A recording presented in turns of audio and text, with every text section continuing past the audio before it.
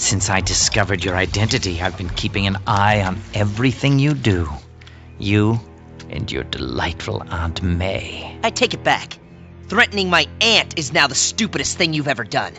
I am not here to fight. I am here to make a deal. A simple one. You will agree to never put on the Spider-Man mask again.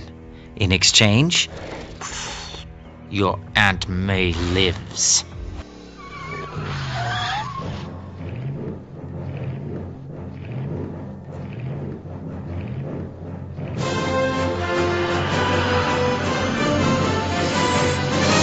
Back to the bin.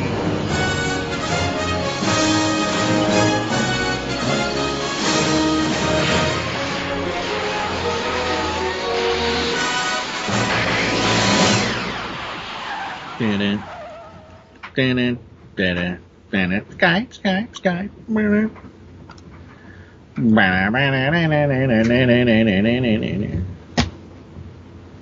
Skyping. Do.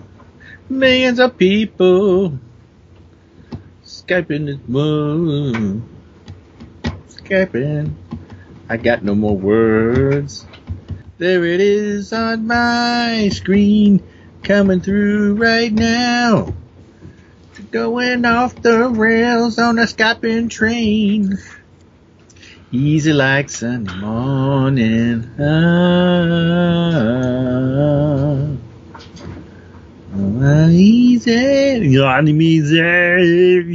Easy like Sunday morning.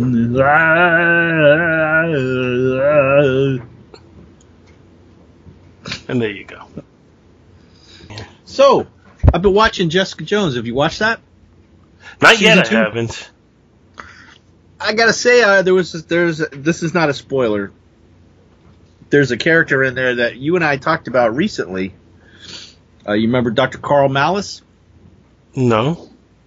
He's the guy that was the guy, if I remember correctly, he was the guy behind the people in the wrestling.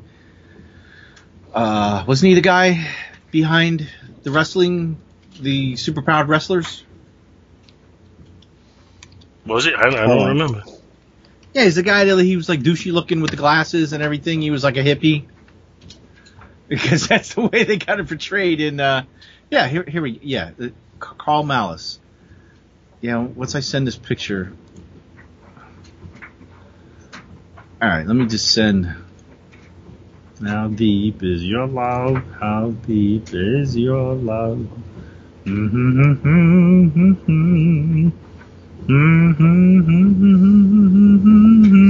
Remember the Power Broker and all that? The guy that was creating.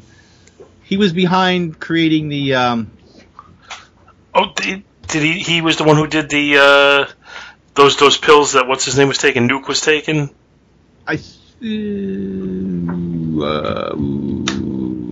Or not? Oh, what you mean from the first season? Yeah. Well, no, that was Kozlov, but. Is that Kozlov's dog? Yeah, but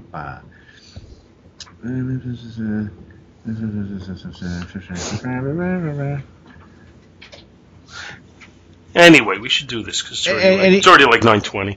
Okay, let me just send you this one picture, and then you'll remember we were talking about him. I think it was in the one with the Cap issue with I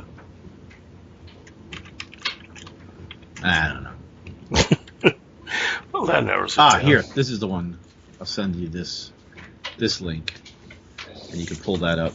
I know we talked about him, and I'm pretty sure it was on the issue we did that was the end of the thing, the last issue of the thing, the hoof, or the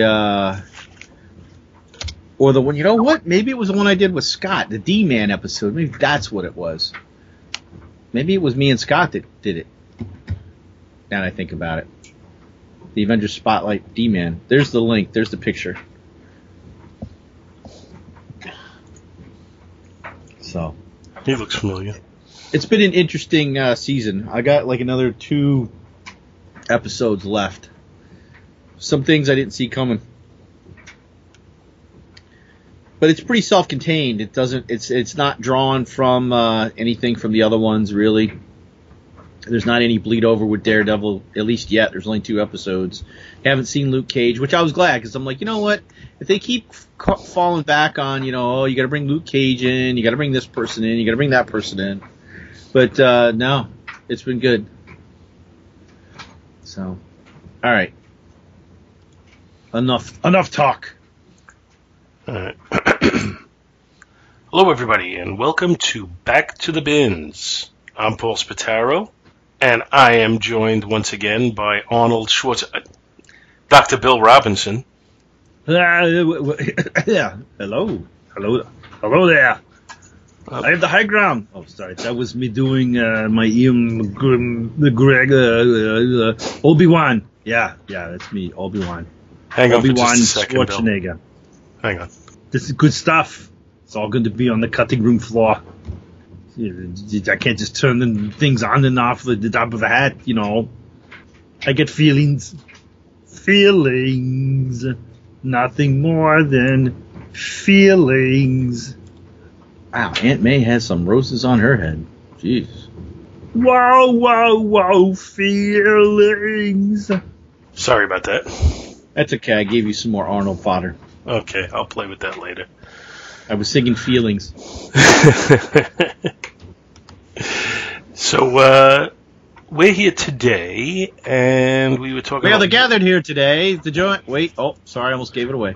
We were talking about what should we do today, and anybody who's recently listened to our Freaky Five about our top five issues will recall we talked about maybe doing some of those issues and giving them the Avengers Spotlight treatment.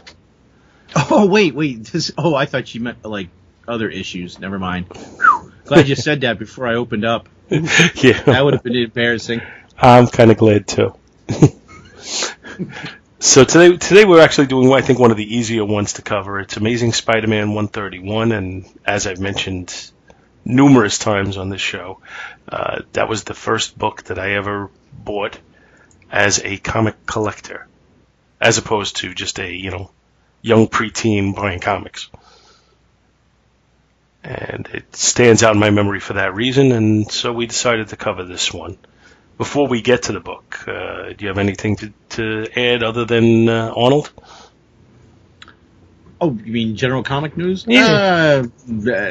I think before we started, I was just saying I've been watching Jessica Jones, but I don't know when this is going to go up, but it's on Netflix. Got 2 more episodes to the end. The season's been pretty good so far.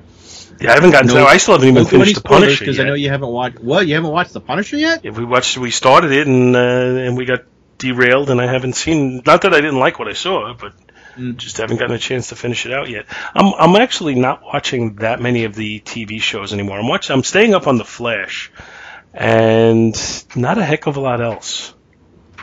It's just I don't know. There is starting. I guess there is an oversaturation point where.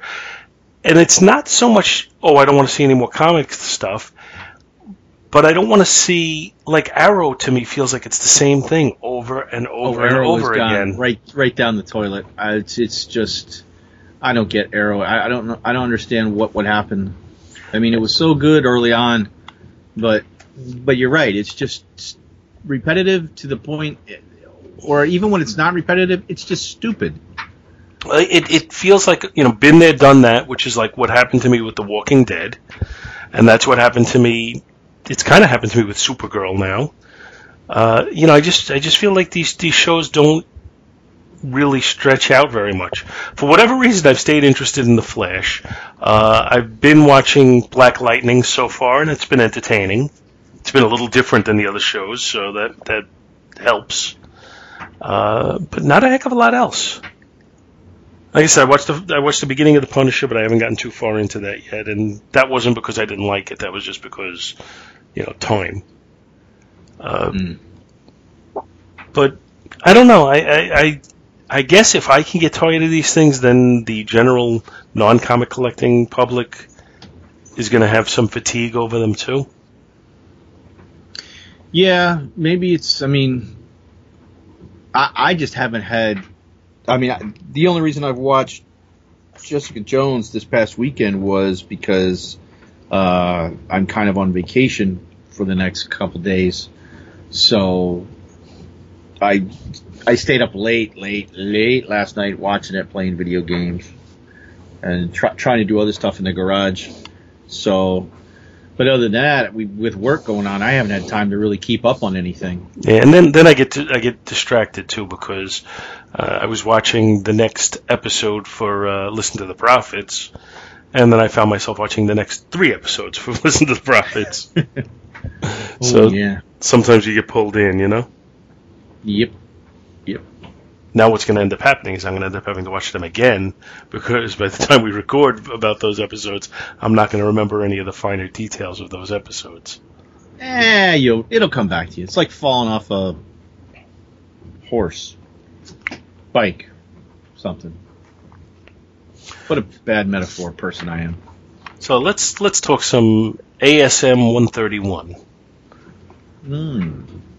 It has a cover date of April of 1974. I don't have mics open right now, but I would suspect that means it came out about January 1974.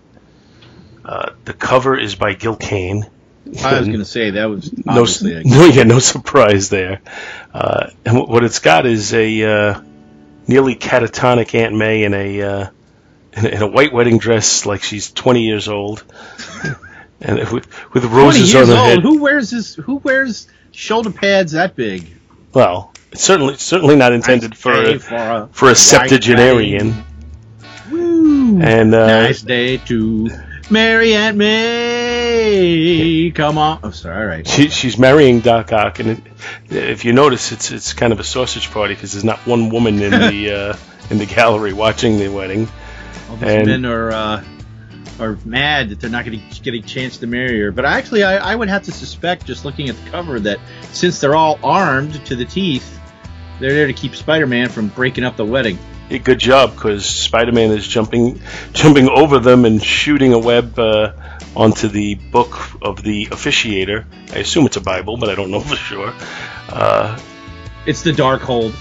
And Spider-Man's saying, no, this wedding will not take place, and Doc Ock says, but it will, Wallcrawler, over your dead body. And again, Aunt May is kind of catatonic because she's not even reacting to any of this. Well, that's because all those roses have dug into her head and bled her out, and she's like about ready to pass out from blood loss.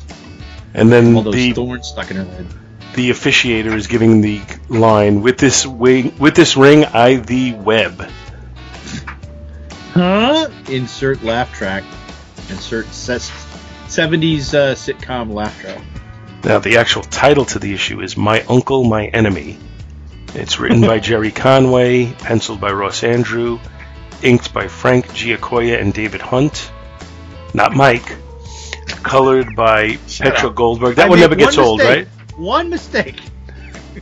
Lettered by Art Simic and edited by Roy Thomas. And I'm going to give the synopsis from the Marvel Wiki. And that reads as follows. Rushing to the estate of Dr. Octopus, Spider-Man arrives just in time to see that his arch-nemesis is about to get married to his Aunt May. Before Spider-Man can react, Hammerhead and his goons bust in on the marriage with guns blazing. Octopus fights off some of Hammerhead's men and manages to make an escape with Aunt May through a secondary exit. Spider-Man intercepts them and tries to stop Octopus from getting away, but he's knocked out. Octopus then makes his escape with May in a helicopter. Witnessing this, Hammerhead and his men decide to follow after Octopus in the helicopter they arrived in themselves.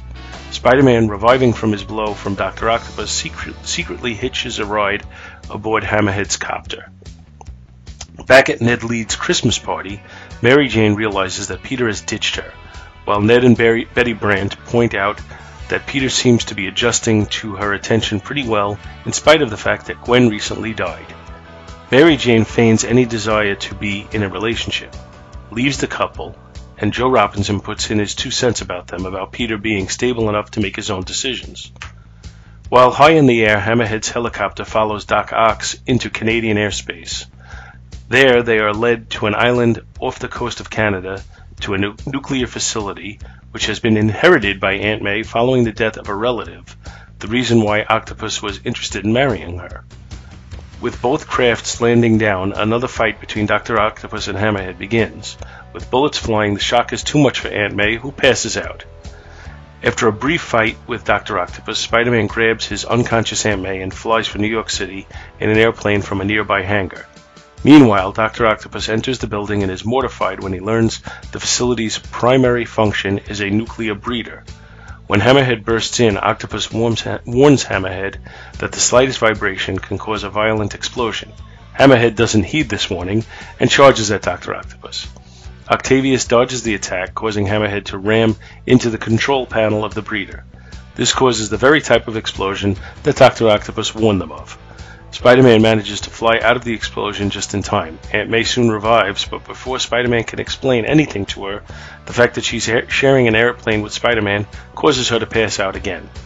In New York, Mary Jane decides it's time to leave the party because she figures that Peter was not coming back. When Betty tries to get her to talk about how she feels about Peter, she says she can't bring herself to love Peter and that she cares about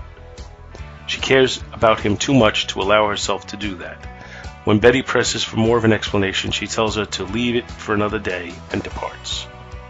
That's the end of our issue. So now we can start taking a look at this bad boy. Start with the cover. Again, Aunt May is just too oblivious to what's going on, and that just bothers me when I look at this cover. Otherwise, I like it a lot. Yeah. I just don't know why she's not reacting to Spider-Man shooting a web directly over her head. She's been drugged. That's what it looks like. Definitely been drugged up. Look at the size of those roses. So, I guess we could turn to our splash page. And that's, I mean, you know, it's basically they look the same as they do on the cover. It's got Spider-Man looking through a window at it. And if you look, right directly behind Aunt May is a guy who's in tears over the wedding. Yeah. And then there's another guy. Well, the only thing is that their positions are swapped from the cover. Yeah, that's They're true. on the opposite sides now. But that's, you know. Yeah, she's just as comatose looking here. Man, wow. She's really out of it. And Spider-Man says, "I don't believe it, as if I didn't already have enough problems, enough to sink a battleship. My own aunt is marrying my worst enemy. Doc Ock is marrying Aunt May." And I guess at this point, Doc Ock is his worst enemy, because at this point, Norman Osborn is dead. Because that's the one thing I think, you know, when they say, oh, the Doc Ock is his worst enemy, isn't Norman Osborn his worst enemy, but he died in Spider-Man 122, at least seemingly, and remained dead for quite some time. So, turning the page, Spider-Man is at the window and he's expositing how he got there and exactly what's going on. And while he's trying to figure out what to do, his spider sense starts tingling. And then, you know, again, now we go to the point where Spider-Man's spider sense does kind of whatever's convenient. Yeah, because this isn't a direct danger to him, so why would he know? I mean, yeah. This is, you know, my spider sense is tingling. Something's about to happen. You know, what is his spider sense, like the Watcher? You know, Do you want he's here. sense? Yeah, he's here, so something must be about to happen. Now, at least Aunt May does react as Hammerhead comes bursting through the door. You know, clearly, she's thrown off a little bit. See? She's got a really long arm there. Later we'll see some really long leg. So do you always envision Hammerhead as the voice of Edward G. Robinson? Actually, I hadn't. I'm not sure what I don't know. I kind of see him as more of a Cagney kind of voice. Now that I'm thinking about it.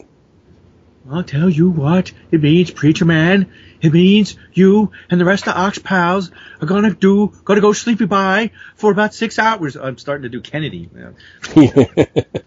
Yeah, see? Yeah. That'll do. Oh, yeah, sorry. No, I'm saying it's okay. I'm trying to do Cagney for Mr. Roberts in there, too. Well, these guys are like mortal enemies, so they come bursting through. He says, "I'll tell you what it means, preacher man. It means you and the rest of Ock's pals are going to go sleepy pie for about 6 hours. At least that's how long the stuff in these stun pellets will last." So they burst in there, and it's like, okay, we're just going to put you to sleep. Yeah, why wouldn't they just kill them? Well, because that's a code thing, I would say. That would be because they couldn't just shoot those guys because of the comics code, right? Yeah. Oh, I thought you meant like a code of honor between thieves. No, they can't kill them because of the code. No, okay, I agree with you on that. It's a little silly though. Yeah, it's silly. Yeah. It was my now that you say that, my guess is they submitted this, and somebody at the comics code objected to it, and then they added the dialogue to change it. Yeah. You have to make it clear that they're not killing these people, something like that. And then Doc Ock takes him out with his tentacles, which, can't be painless. Well, I don't think it has to be painless. I just think they can't, shoot bullets at these people. Mm. Although it does appear that they have regular guns. No, they shoot stun pellets. Yeah, okay. They've been specially modified. So they leave to complete this sacred ceremony in more congenial surroundings. Well, what do they want? Why are they attacking us? That man said he wanted to kidnap me. Why? What does it all mean? She turns into Nancy Kerrigan. Why? Aunt May, the Nancy Kerrigan of Marvel Universe. So he takes her outside and is quickly followed by Spider-Man. Oh, is this where we get to see Aunt May's leg? Yeah, she's showing a little leg there. It's if anybody who likes really old movies, it's reminiscent of Claudette Colbert, and It Happened One Night. I don't know if that would ring any bells for you. Vaguely. It's Claudette Colbert and Clark Gable, and they're trying to hitch a ride. Or he's trying to hitch a ride and nobody's stopping, and she just goes over and hikes up her skirt to show her leg, and the next car that comes by immediately stops. We're talking a movie in the 1930s, man. It's old, man. It's old, but it's still good. So Spider-Man confronts the two of them, and Ock takes him out with one punch of a tentacle.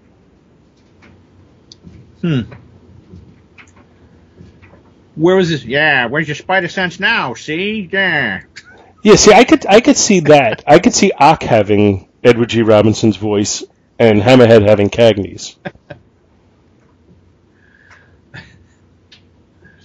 So, yeah, where's your Messiah now? I mean, just the amount of, when you think about it, the amount of technology that these people have, it's just amazing. Ock goes over to some sort of box, he flips a switch, and a helicopter comes up out of the ground. An underground helicopter pad. Yeah. I know. Where did they get all this money? Part of Ock's own private air force, according to Spider-Man's thoughts. The Ock Air Force? Ock Force? Ock Force. I'll give him this. The man has class. Dig it. An underground... This is Spider-Man. Dig it. Can you dig it? An underground hangar. Part of Ock's own private air force. I'll give him this, baby. The man has class. Can you... He did not say baby. I know. I just added it. But he did say dig it. Yeah, he did. That's what. But you almost take away the effect of how dated the dialogue is when you add in words of your own. So the helicopter starts taking off, and Hammerhead and his men are shooting at it, I guess, with stun pellets. Oh, sorry. And actually, he says that. Hammerhead's guy says, "It's no use, Hammerhead. These stun pellets can't penetrate metal." Boing, bing, boing, bing, bing, bing, bing. Sorry, I got waylaid by the Columbia Records and Tapes ad. Now, when you used to read comics back in the days when they had these ads, even if you had no intention of ordering anything, wouldn't you sit there and kind of go through and say, well, if I was going to order it, these are the records I would get? Yeah, 11 tapes, and then I can only buy one. I could buy one more at full price and eliminate. Oh yeah, man. So did you ever join one of those? Oh yeah. I joined this. I joined the Science Fiction Book Club. Yeah, been there. Yeah. I did that. I did this. I did the same thing for VHS tapes. DVDs. Yeah, VHS tapes, DVDs, the Disney Movie Club. I didn't do the Disney Movie Club, but I did do the Disney Christmas Ornament Club. Well, now it would be pretty expensive now because you could get. I mean, if they still have a Disney Movie Club, you can get all the Marvel movies and stuff. I gotta go online and check it out. Conway Twitty. All right. All right. Anyway, back to the story at hand. So they're shooting away at the helicopter. That doesn't do anything. Hammerhead says he's waited too long for Ock to push me out of the scene. Now we'll use the bird we came in, which I guess he means his helicopter. He's got like an Osprey design, the dual blade to the side helicopter that the Marines use now. So. Oh yeah. Doc Ock was way ahead of the technology. No, that one's Hammerhead's. Yeah. Yeah. Sorry. That's pretty wild looking, actually. Then we got an interesting angle and anatomy on Spider-Man shooting up with a web to try and get it, and more the angle than the anatomy, but just kind of a cool shot by Ross Andru, I think. Oh, where he's shooting straight up with his kind of like Luke trying to attach himself to the bottom of the AT-AT in Empire Strikes Back, except this took place before that. Maybe this is where they got that idea. Oh, sorry. So from the island, as the second helicopter takes off with Spider-Man as a whatchamacallit. Boy, I had the word in my head a minute ago. Anyway, Spider-Man's coming along with them, and then we cut from there to Ned Leeds' party, where apparently J. Jonah Jameson is holding court. Wow, that's a pretty creepy picture of J. Jonah Jameson, too. Either that or he looks like a doofus, one or the other. I think a little from column A, a little from column B. And then the next one is an interesting, that's a nice shot, looking down, like, at an angle, like an overhead shot on the party. It's, the figures look nice, they're not, like, really, it's just well done. Yeah, it's got the perspective all looks to be pretty decent in the way it's drawn. So I mean, because it could have just been a standard crowd shot at eye level with just everybody. It's like there was a little bit of extra time taken to raise this up and look down on it, like you're omniscient looking down. Yeah, kudos to Ross Andru for being a little creative in his angle. Yeah. So then, Ned and Betty start talking to Mary Jane. It says, I've worked for JJ for quite some time, and I still can't believe one man can hold so much hot air. Say, Mary Jane, where did Peter pop off to?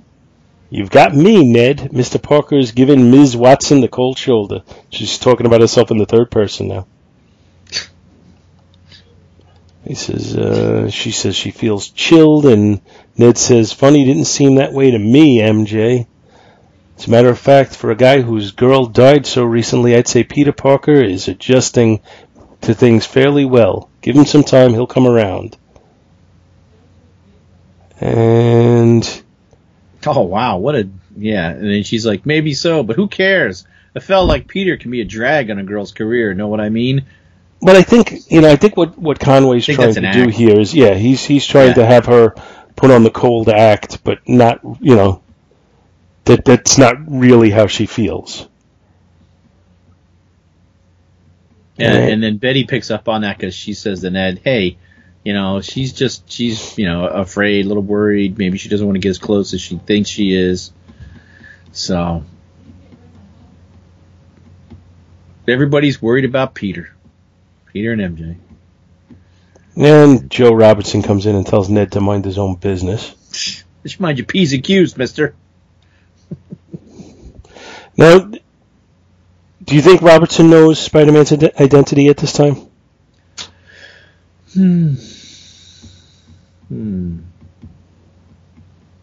Possibly. So I'm totally convinced he did. Because he and Gwen's father used to sit and talk about different things about Spider-Man, and Gwen's father knew. Right. So, I just, and Robbie's just too smart. I can't imagine he didn't know. Anyway, he says, Peter Parker is a bright young man with both feet planted firmly on the ground, which is juxtaposed with the shot of the helicopter that he's hanging on to. And he strapped himself to. So that's pretty good writing there, I think. Pretty clever. And Now, Hammerhead smoking a cigar in the helicopter. Oh, that can't be safe. And it's really being a douche thing to the other guys around him. Hey, but he's the boss, so. But so he's got what? It's not an adamantium plate in his head, is it? Well, at this point, it's adamantium hadn't been. No, actually, it had been. Because that's what Adamantium first appeared in Avengers 67, 68, somewhere around there.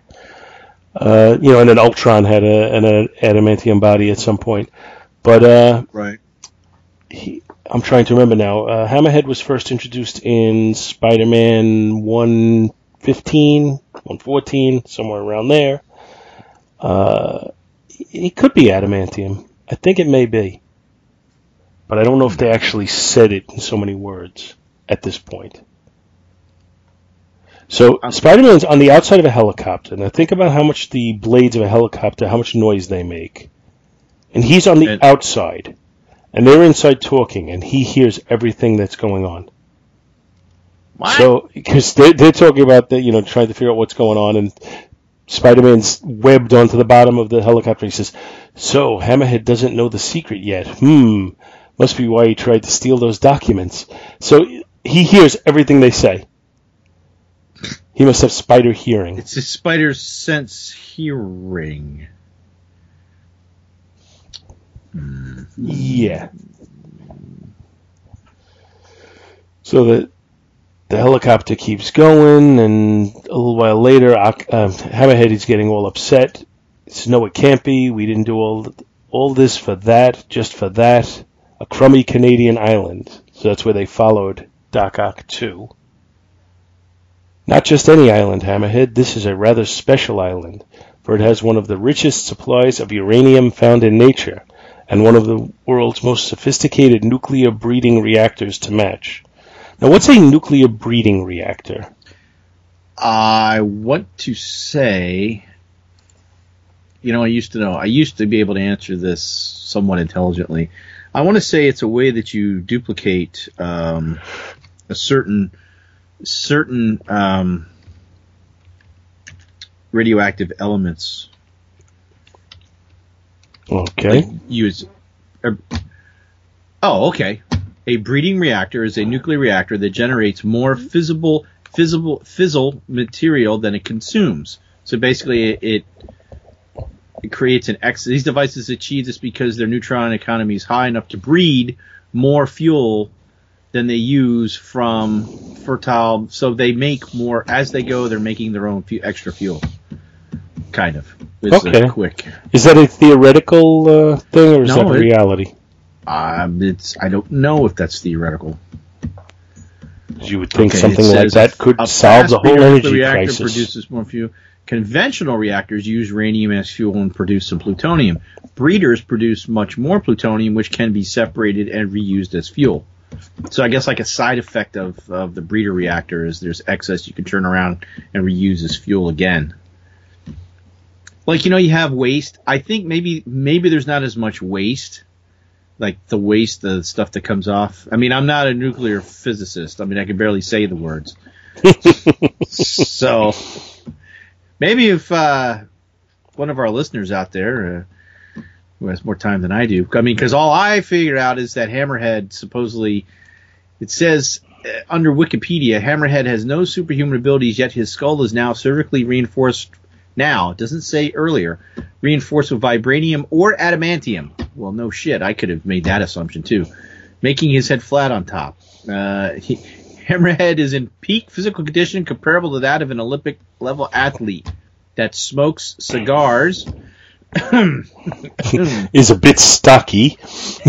Yeah, I'm like, what is he? Is he akin to a shot put guy? And what Olympic athlete are we talking about? We have the same problem that we have every time we have one of these type of the heroes or villains where their power is specifically linked to one body part. So now he's got this, let's just say adamantium. You know what? We got to go vibranium because that solves the problem I have. Because if it's adamantium, all we're saying is he's got an incredibly strong head that's capable of not capable of being harmed by anything he hits into it. But that's not going to solve the fact that he's going to snap his neck when he runs into something. Vibranium, on the other hand, will absorb that impact. Yes, that could. Yeah, well, not just that. Think of how many concussions he would have from his brain rattling around inside his head. So it would have to be. Well, he doesn't seem particularly bright anyway. So. Okay, I had a few more times. But vibranium, at least you can make the argument that it absorbs the energy and therefore, he's not being harmed. So Oxplane lands. And he first appeared in Amazing Spider-Man 113. There we go. I said 113, 114. Yeah. He hasn't been around long at all. At this point, yeah, he's only been around a couple of years. Yeah. So Aunt May is freezing, and Ock yells at one of the people, "Dolt, get this dear lady a coat, or I'll have your hide instead." And he whacks him in the face with his tentacle. Wow. So luckily they just happen to have a fur coat for Aunt May that fits her. Oh, Peter's gonna get on her about that.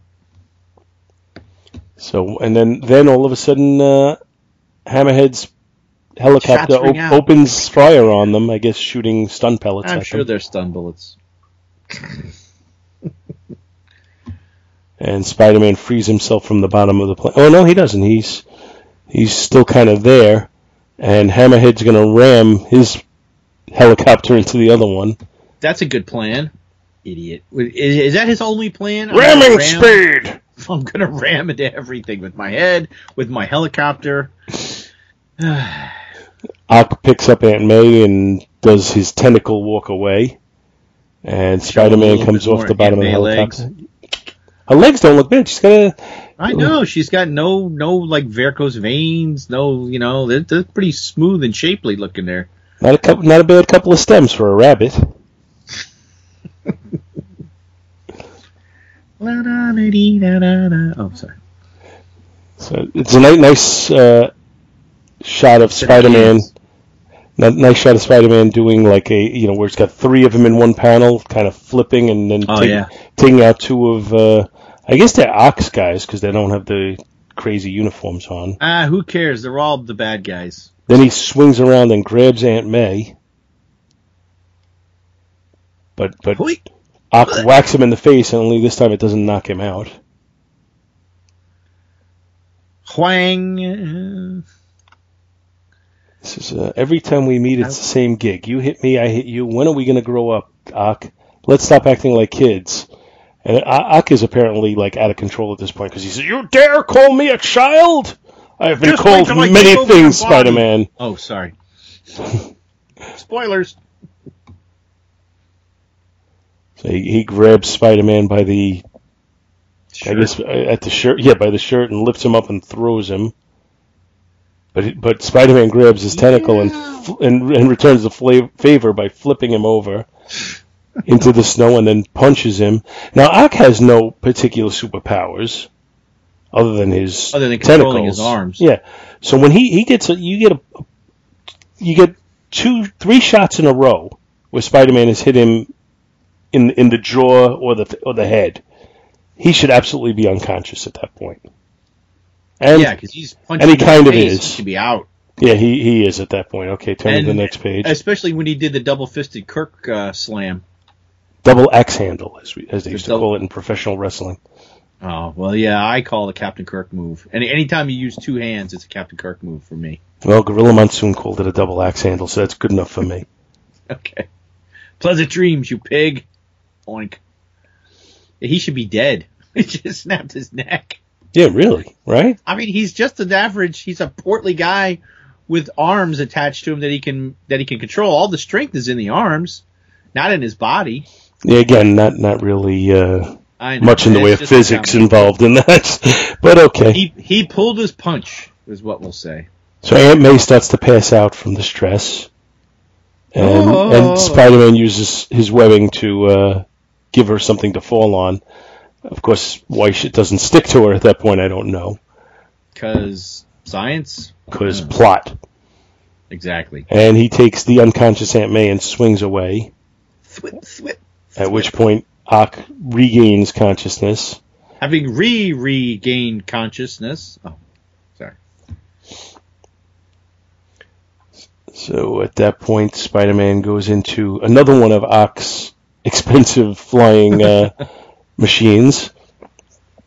It looks like I'm not even sure what kind of. This cockpit's been modified so that even an idiot can pilot it. There's a clever story plot moment. I'm not sure why it's so easy. I mean, what?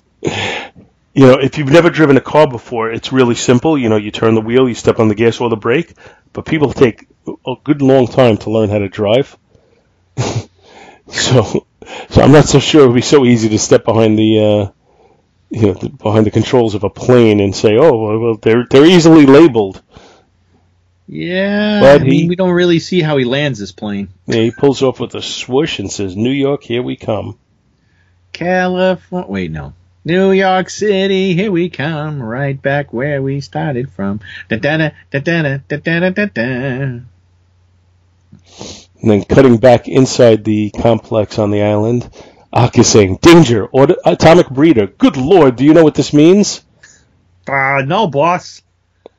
As Hammerhead smashes down the door with his head and comes in.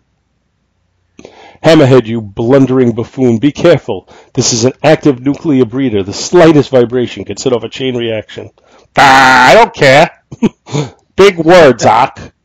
They don't fool me a bit. Just stalling while the old dame escapes. He comes running right at Ock. Head down in ramming position. Ramming speed! It looks like Doc's, his tentacles have shrunk into him. Yeah, he must have been in the pool. They look tiny. He's got shrinkage. Maybe it's the radiation. Well, they are. I mean, they do have like a telescoping ability, so he can. I've just never seen them that small. Usually they're like huge, at least like 6 feet. Those look like to be about 3 to 4 feet long, each one.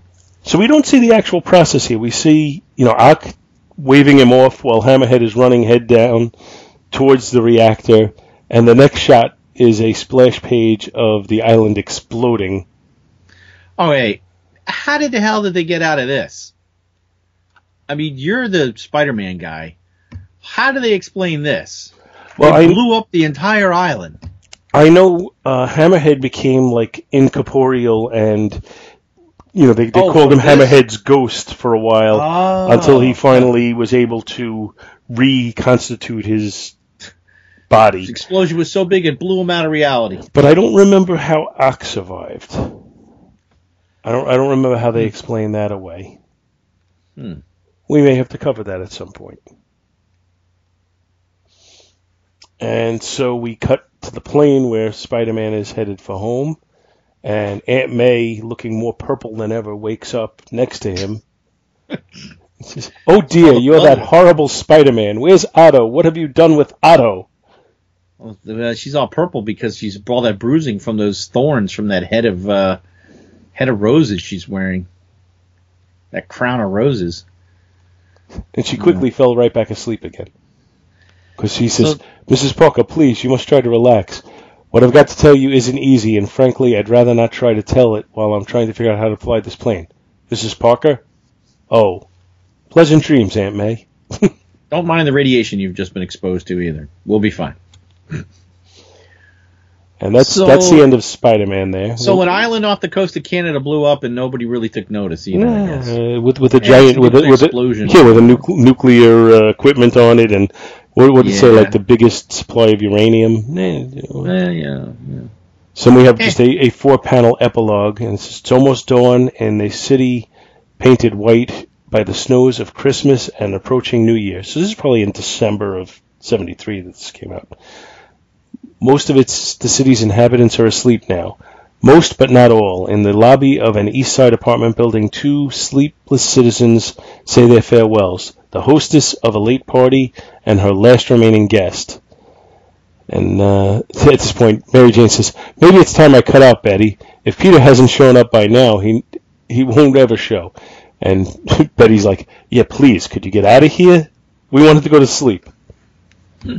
Get out of here. So, let's see. Betty says, "Can I ask you a personal question?" And Mary Jane says, "You want to know how I feel about Petey, right? Whether I love him and all that. This is going to sound like a cop-out, but I don't want to love him. Can you dig it? I like the guy too much. I like the guy too much for that kind of scene." "What kind of scene, Mary Jane?" Listen, this is getting too heavy. Let's leave it for some other time, okay? I need to sleep. I'll think about Petey tomorrow. Yeah, like Scarlett O'Hara said, tomorrow is another day." And next issue, The Molten Man. Molten Man. Do you know the Molten Man, the Molten Man, the Molten Man? Do you know the Molten Man that lives on Lava Lane? Oh, sorry. All right, so is this the first time you ever read this? Yes, I mean, I've heard the story. This is the first time I've read. I mean, I knew the story, but this is the first time I've actually read the whole thing. What'd you think? Which is odd, because you know what? I might have actually read this years ago. I had when they had the index books in the individual issues, Mm-hmm. and I would read those. Like, usually I would read those. I know, here comes Bill's too much information segment of the show, when I was taking a dump. So I would sit there and read them, and I would just, I'll read one more issue. I'll read one more issue. And it would have like the quick, blurbs. But I still don't remember how they got out of this explosion thing. So, but yeah, it's been a long time. I just don't remember off the top of my head, so we'll have to see when that. And I bought the Amazing Spider-Man when it came out on CDs years ago, and you had to buy 12 CDs for the entire series. Back when they released that stuff, I want to say in the 2000s, late 90s. But Circuit City was still open. I had bought this on the DVD, which was only on. I think it was only on one disc. Before the DVD, it was only, it was multiple CDs. But as I said, I had bought this one new on the stands, and it was, like I said, I don't know what happened, but all of a sudden it was like I went from casually picking it up on the stands to I'm collecting these things. Obsessive compulsive. Oh, sorry. Yeah, absolutely, no question about it. But you want to rate this? You want me to rate it first? Up to you, whatever you want. All right. The cover. I mean, the only thing that's really, maybe if Aunt May looked a little bit more lifelike. It's an Aunt May mannequin. That's what it looks like. I'd probably want to really give it an A, but I don't know, man. Everybody else is so animated and realistic looking, and that could be a cardboard cutout of Aunt May. That's how lifelike it looks, or not lifelike. So I got to give it a B++ for the cover. And the interior art, for Ross it's good. Let me see, who did the inks? Giacoya. Yeah, there's not too many, it wasn't collated to where you'd have, a lot of blanks. There's a couple here and there, but they're excusable. You know what I mean by blanks. There's just, I know what you mean. And I really like that one at the party, that one we talked about that was up at the angle. Mm-hmm. Although the helicopters, the first one looks pretty cool, but Hammer's head really looks weird. It's a really weird design. Oh, you know what? I just got to. Wow. Guess what? Look on page 15 of the art. Yeah. Look at the Hammerhead's helicopter at the face of it. It's flat. It's kind of got a hammerhead head on it. It's got a ramming thing. Ramming speed. It's why he rams with it. I just caught that. Perhaps today is a good day to die. Jesus, everything has to be flat around me. That's his theme. So the art. I'm going to give the art a B++ as well. And the story, A minus.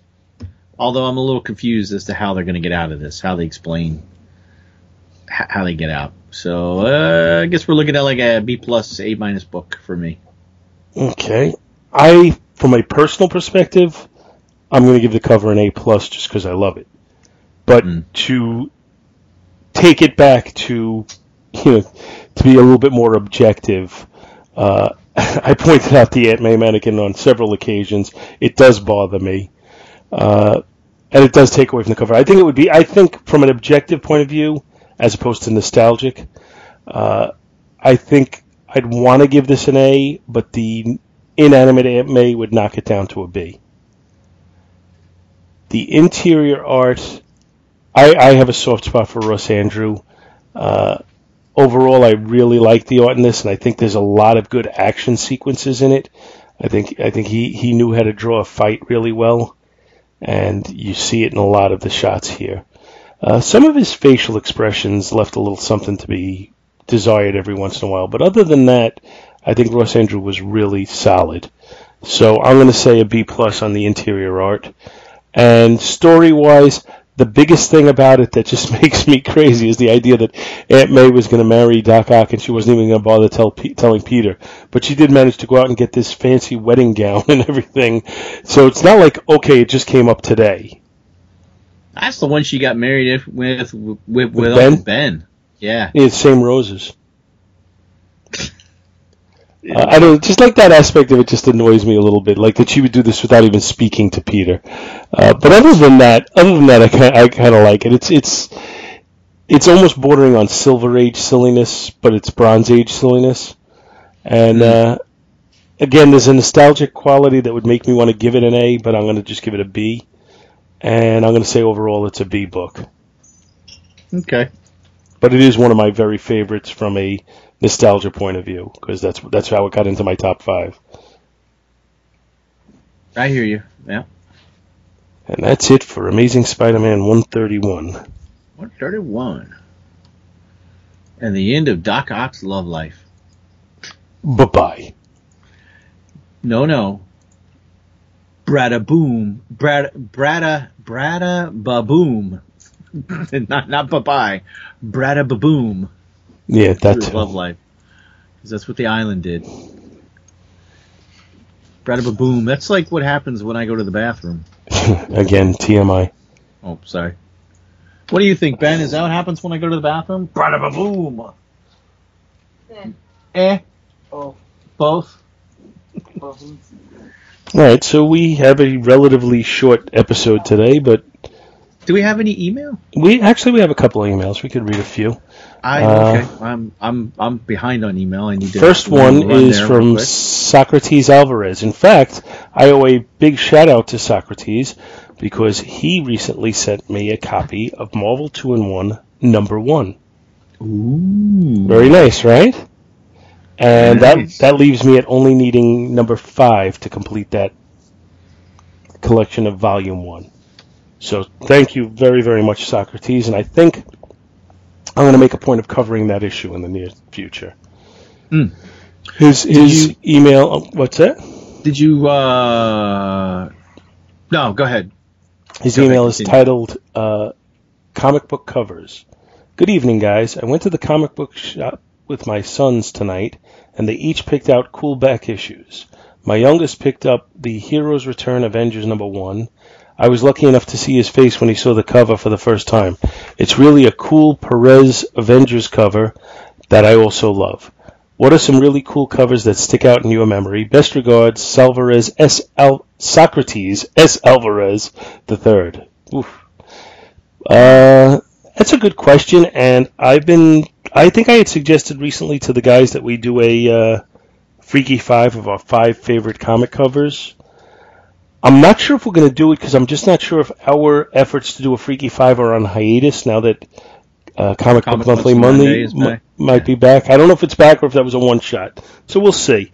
But I would say, for me, it's interesting. Like, if you're looking at covers, a lot of times the ones that are the most meaningful have been the most homaged, or the most meaningful issues, and those are the ones that are really kind of the best. I'm thinking like Avengers number 4, Amazing Fantasy 15, Fantastic Four number 1, Action Comics number 1, Batman number 1, Detective number 27. Like, those are all great, great covers, and they are on great, great issues. So that stands out to me. That said, I haven't sat down to do my Freaky 5 list, so I don't know which ones would be on that list. I'm thinking Amazing Spider-Man number 100, that cover. A lot of times, it's funny because a lot of times I criticize the covers for having poster images, but some of the ones that stand out in my memory are poster images, like Spider-Man number 100. Any thoughts, Bill? I was just running through some in my head. One of the ones that popped into mind was we had done a Teen Titans book with Tom Panarese, the one where they're like in the bullseye. Oh yeah, that was a bombs good coming cover. down. Yeah, that's Perez cover. I was like, I think that was like, if I recall, that was like one of the first Titans books that I bought, because I was able to get in while it was still relatively new on the ground floor before they like went up in price. And then there's a bunch of X-Men ones and Byrne FF that always come to mind. I know you had mentioned this, but I hadn't really dug into it yet to actually pick any out. So You know what I'm thinking too. Some of the most memorable covers, consistently, if you look at them, Jim Steranko covers that he did for issues of Strange Tales with Nick Fury, Agent of S.H.I.E.L.D., or even Nick Fury, Agent with the of S.H.I.E.L.D. very covers. Was it, what did they call it then? Was it pop art? Yeah. Or even he did a run on Captain America in the early 100s. Mm-hmm. A lot of his covers were very, very memorable, and a lot of those have been homaged over the years. I think if you look at what's called Marvel Zombies and the covers they homaged, a lot of times those are the best covers. Oh yeah, yeah, they did. Yeah, they did a from the 90s, like the X-Men, when they relaunched the X-Men. Mm-hmm. That was done. I'm just writing something down real quick so I don't forget, because I wanted to come back to it. Right. Some of the Romita Junior covers of the X-Men, I was like, a lot of those come in the era where I wasn't actively collecting, and I'm not sure that they made a big impression on me. You'd have to actually show me some to get opinions out of me on those. Yeah, I can't really comment on I'd them. have to go back and look. All right, why don't we do one more piece of email before we Okay. call it a day? And the next one, I'm gonna just give you a break, and I'm reading another one. It's from Richard Shannon. Dear Paul, Scott, and Dr. Bill, enjoy the show, and when hearing that you guys are thinking of doing a DC Spotlight type show, I wanted to add a couple of suggestions. Some of my favorites are Judas Contract in the New Teen Titans, Kingdom Come, Identity Crisis, and the Court of Owls storyline from Batman DC New 52. So long for now, Rich Shannon. Well, Rich, I gotta say, Thank you, Rich. I've read every one of the ones that you just mentioned there. I mean, not like that's a big deal. And I would, You read the Court of Owls? yeah, I did. I haven't read the that. Blah, blah, blah. It was I have not read pretty it. entertaining. I don't know if I'd hold it in as high esteem as I would the other ones that he mentioned there. I mean, But- the only thing I know about the Court of Owls, other than briefly hearing it mentioned in the comics, is that they had a whole line of it in the Gotham TV show about what the Court of Owls was. A group of families basically in control of Gotham since its founding, pretty much, was what I got out of that. Yeah, but I would say all of those are potentials to do. I kind of like all of them. So good suggestions, Rich. Thanks. Mm-hmm. Oh, one other thing I wanted to ask you, comic-wise, is I know we did the show one-off show about new comics, and we talked about Marvel 2-in-1. Have you read any other follow-ups? I mean to, but I have not. All right, because issue 4 just came out last week, so I wasn't sure if you had read past issue 1. Is it worth reading? I think I've read it. I haven't read 4 yet, but up to 3, I had no problem with it. All right. Well, I will keep it in mind, and I probably will be reading it. Okay. All right. I think at this point we'll call it a night. So I'm starting to wear down a little bit. And batteries. Your breeder reactor needs charging. Yeah. Well, what I'm gonna do is I'm gonna run up to my bed and just hammerhead it. Hammerhead your pillow, and it'll explode.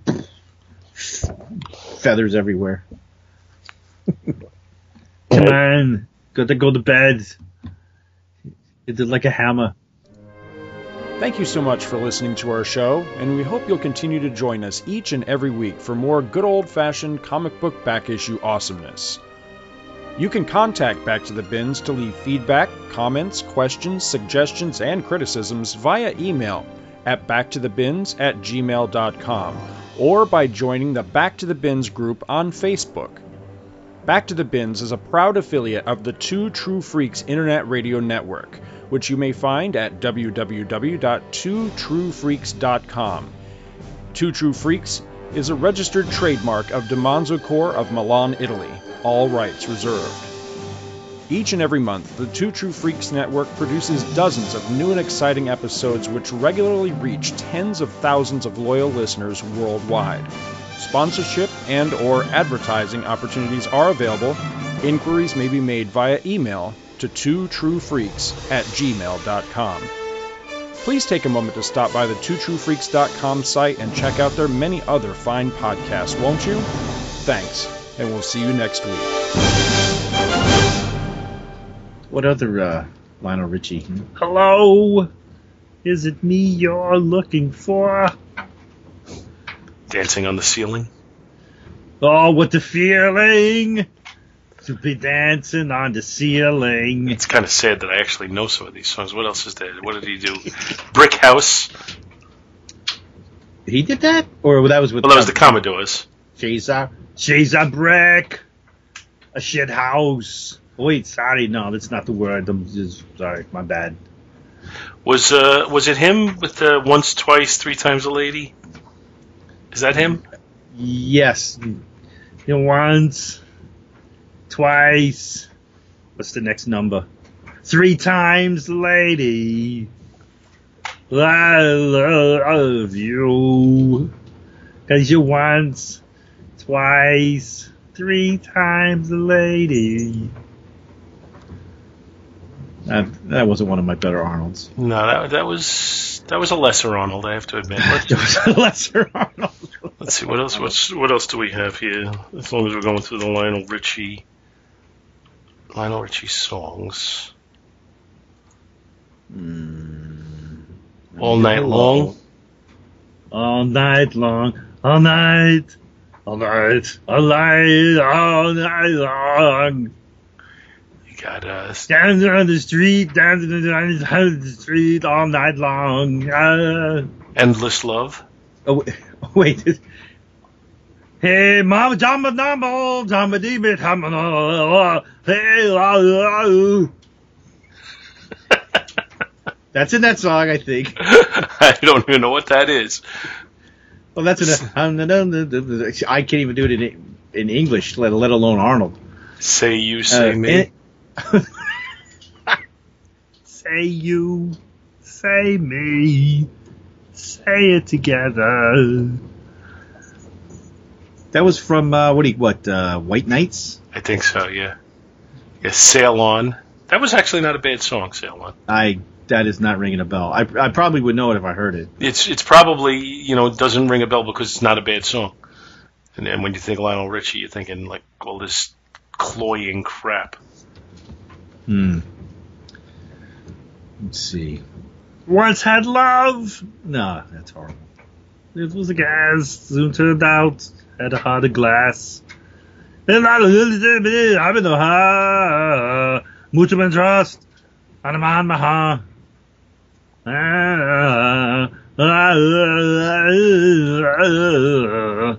New from KTEL, Arnold sings the 70s. All your greatest 70 hits that you didn't know you needed to hear from a man who can barely speak English. Disco, disco duck.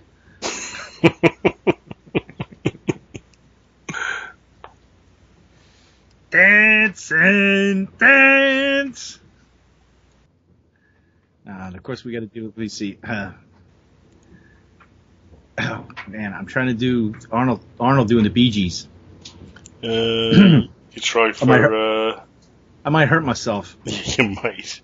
Well, you could do "How Can You Mend a Broken Heart" or. Hold on. Yeah, I gotta get some lyrics. Give yourself one of the slower ones there. How Bee deep is Gees. your love?